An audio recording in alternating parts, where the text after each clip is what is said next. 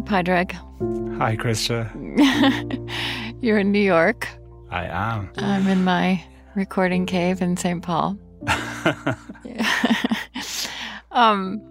think we decided one of the things we'd like to talk about sometime, and we're going to do it now, is how we know and we hear from listeners of Poetry Unbound about this mysterious way a poem seems to meet you at just the right time, almost like it was written for you, or like it's been waiting for you to discover it.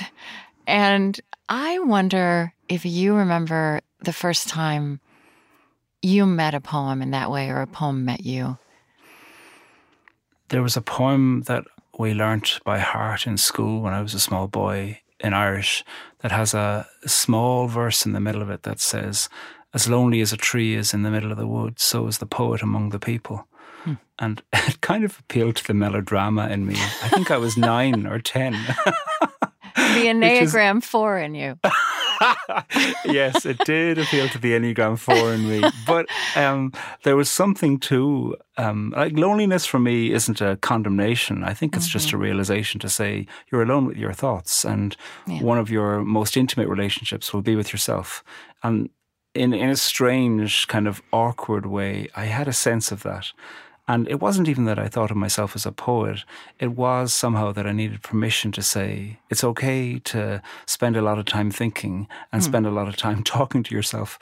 And that line struck me and moved me. And I never needed to learn that poem off by heart, because I knew it by heart by the time we'd finished reading it once as a child. Uignach crown alor na killa, uignach filla hargach dinna, is how it's said in Irish. It's got a lovely music to it.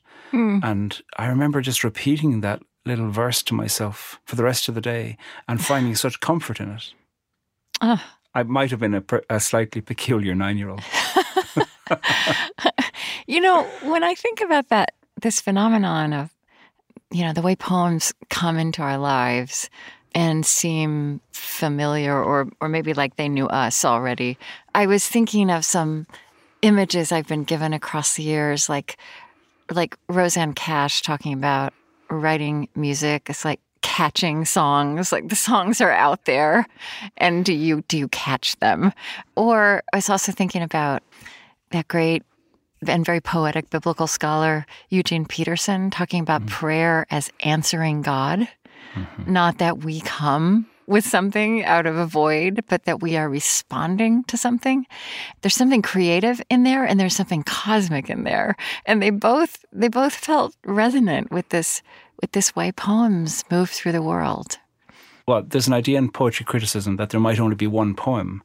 And really what happens anytime somebody writes a poem or listens to a poem deeply is that we're listening to the one poem that the world knows, perhaps the one poem that the world is, or what being alive is. And this one poem can mean so many things in so many directions. And I think all the world's religious traditions and the artistic tradition, they're all trying to say something about tune in to this elemental language that speaks to us about what it means to be alive. And sometimes that's a lament, and sometimes that's a celebration. And with Eugene Peterson and Rosanne Cash, in both of those, I hear them both saying that it's about listening. And I think the same thing is for whether you're reading or writing a poem. Both of those are about listening. And really the poet is never in complete charge about what they're writing either. They too are attuned to something that they don't have control over. Yeah, it's fascinating, isn't it? I will say that knowing that you and I were going to speak today, I was looking at this book that just came in, and it's an advance copy of Ada Limon's new book of poetry that's coming out in May from Milkweed. And I had one of these experiences where I'm reading a poem that is, it's set in 2020, but she doesn't say 2020. She said, I write the date at the top of a letter, though no one has been writing the year lately. I write the year. It seems like a year you should write huge and round and awful. And then she's telling a story in the poem about finding a dead fledgling, about being outside, about working in the earth. And then like right in the middle of this kind of, I feel like it almost kind of snuck around the corner at me, this line, between the ground and the feast is where I live now. And that it's, in a few words encapsulated some absolutely ineffable dimension of the experience of living, of being alive in these last 2 years, right? And I would put all of my stories around that, and you would put all of your stories around that, and it just kind of knocked me over. Between the ground and the feast. Between the ground and the feast is where I live now. Amazing. You always say, Krista, that sometimes it hurts to read poetry. Yeah. And like when you hear a line like that, it's hard to go on to the next line, never mind turn over the page, because there's so much space in that. I mean, it takes such bravery, I think, to write a line like that Éile Lamont has done. Mm-hmm. And then it opens up such space for people who are reading or listening to it. Yeah. So would you read a poem of yours? I did ask you to bring something. Yes. And is this something you've written recently? Yeah, it's not that long. I kind of only been reading it in the last year or so. It's a sonnet, 14 lines. It's called The Lifeline. Here is what I know. When that bell tolls again, I need to go and make something, anything. A poem, a pie, a terrible scarf with my terrible knitting. I need to write a letter, remind myself of any little lifeline around me. When death sounds, I forget most of what I learned before. I go below. I compare my echoes with other people's happiness. I carve that hole in my own chest again, pull out all my organs once again, wonder if they'll ever work again, stuff them back again, begin again. Why did you choose that?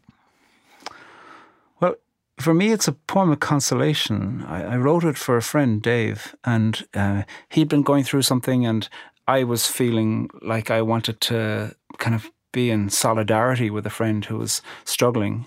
And so I wrote it kind of as a way of saying, I know what it's like to be in a circumstance where you feel like, okay, here we are again, and I don't want to be there. Yeah. And the way that creativity can often be the first thing to be forgotten when you're in a time of constraint or a time of difficulty or demand. That can be a grief, or that can be anything. You might be caught up in a cycle of comparison, or caught up in a way where you just think, oh, I'm never going to change. Whatever it is, the creative impulse can be the first thing to be forgotten, even though it can be the first thing that might help you recover yourself. And I think there's something for me in the constant reminder to remind yourself that the creative is not just a decoration. It's not just a luxury. The creative is an element. And the creative doesn't have to mean I'm going to go and write an orchestral suite. It might be, I'm going to make a scarf with my terrible knitting, for instance, or a pie, or write a letter, or do anything where you can see, I participated in creating that. And that's a relationship with yourself. Yeah. And somehow there is a satisfaction in that can also then burgeon the satisfaction for making justice, for making change, for making a movement. I'm gonna need to keep thinking about this for a while. That there's one poem. I guess the idea is, though, that we have to put our stories, our words, our experiences, our rhythms to that poem, right? That it's constantly rewritten or written anew or restated. Yeah. And then also this line in this poem you just read, I carve that hole in my own chest again, pull out all my organs once again, wonder if they'll ever work again, stuff them back again. That immediately, like a magnet, attracts very specific times and experiences and things I live with, right? And it would do that for many other people. And what that magnet is drawing is going to be the variety, right, of what we each bring to that, what that actually speaks to, has given voice to in very particular lives. There's some something so mysterious in that too. Initially, if anybody ever said to me that there was a poem of mine they liked, I was embarrassed, and I didn't want to seem like, well, of course you'd like it. I wanted to shuck it off a bit. But I learned quickly that when I said that to a poet who I admired, I didn't want them to pretend to be bashful. Right. I wanted to say a little bit more about how their poem meant something to me. And so I thought, well, if I want them to give that to me, I think I should be like that with other people. And ask, because very quickly we're not talking about the poem. We're talking about life, and we're talking about how a person's life has added to the content of a poem. And I think a poem itself is yearning for other partners to engage with it. Right, I mean, the poet is only the first partner, and the idea is to get out of the way. Yeah. And then the poem's looking for many more partners. Somewhere I think you said, you likened it to a poem becomes a tattoo, something of someone else's that you then make your own. I love that image. Yeah, for sure. And all the fantasy tattoos that I think I'd get would be made up of other people's poetry. And I mean, we do hear that from listeners of Poetry Unbound all the time. Yeah, there's that beautiful poem of Leanne O'Sullivan's where she's writing a letter to her husband who's in a coma in hospital, and she's writing a letter to him. She needs to go home. He's been in a serious condition, and she feels guilty almost as she's going home. And so she's written this beautiful letter to him, entrusting him into the care of the nurse, Fionnuala. And we've gotten a few letters from people, and I've had conversations with other people that said, I recalled that letter and I recalled that poem when I was in hospital visiting somebody who was in a serious condition. And they have added to the content of that poem and the beauty of that poem by saying, I took something from what Leanne O'Sullivan did. Maybe they too learnt the name of the nurse or the cleaner or the doctor and recalled that. And somebody said that they wrote down the name of everybody who came into the room so that when this person that they love, who was in a serious condition, would wake up, they'd be able to say, here's the name of everybody who's come into the room to care for you in one way or another. And I think that demonstrates the power of creativity because it helps us live. It isn't just something pretty in the corner. It isn't something to turn to when you've time. It's something that makes time, and something that in a time of constraint actually allows time to expand. And that, I think, is one of the functions of art. To me, it also speaks to how even a line of poetry becomes like this portable ritual, right? I'm thinking about 9-year-old you, and that gave you these words that they became a little ritual, and that you worked with them and they worked in you. And there are moves that poem makes of naming and noticing, and then being introduced to the poem invites those rituals into their very particular other experiences beyond the reading of it. Yeah. I want to say, I know a couple things. We're going to wind down here. I just want to say how excited I am that you've been working on this Poetry Unbound book for the end of the year. And I know we'll be talking about that later, but I just want to say that I'm excited. Yeah. And more in the immediate future, would you say a little bit about, we would like to invite people who are listening here and people that they want to share this invitation with to participate in a survey, but also we're extending an invitation ourselves. So why don't you say some more about that? Yeah. Well, it's one of the things that I always loved and admired about Speaking of Faith and On Being over the years of listening to it, is that it's a project that listens to whoever's being interviewed, but also listens to the listeners, to the audience. And so we would love it if people who listen to Poetry Unbound would respond to us. We've got a survey that's got some questions that asks a little bit about, do you listen all at once or do you listen when it's released? Those kinds of things. But then it also says, tell us a story about it, a way within which you heard a poem and then made that poem your own through the experiences of your own life. So ultimately, we're really keen to listen to the people who are listening to Poetry Unbound. And we've got a survey. You can find it on onbeing.org/poetry survey. We hear from so many people who've heard a poem and made it a part of their life. And they've met the poem with an experience and they say, I recite that line to myself during this time or that poem came alive to me in a way.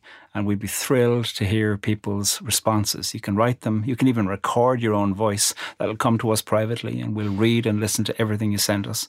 And it's onbeing.org/poetry survey. And you can also subscribe to updates by going to onbeing.org/poetryunbound. And all of those links are in the show notes. They're in our social feeds, and we'll make it easy for you to find them in order to share your experiences with us. And as we finish here, Pádraig, it feels only right to ask you to read your poem to us again. The Lifeline. Here is what I know. When that bell tolls again, I need to go and make something, anything. A poem, a pie, a terrible scarf with my terrible knitting. I need to write a letter, remind myself of any little lifeline around me.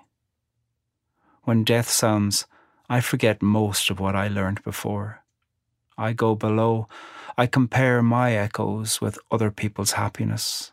I carve that hole in my own chest again, pull out all my organs once again, wonder if they'll ever work again, stuff them back again, begin again.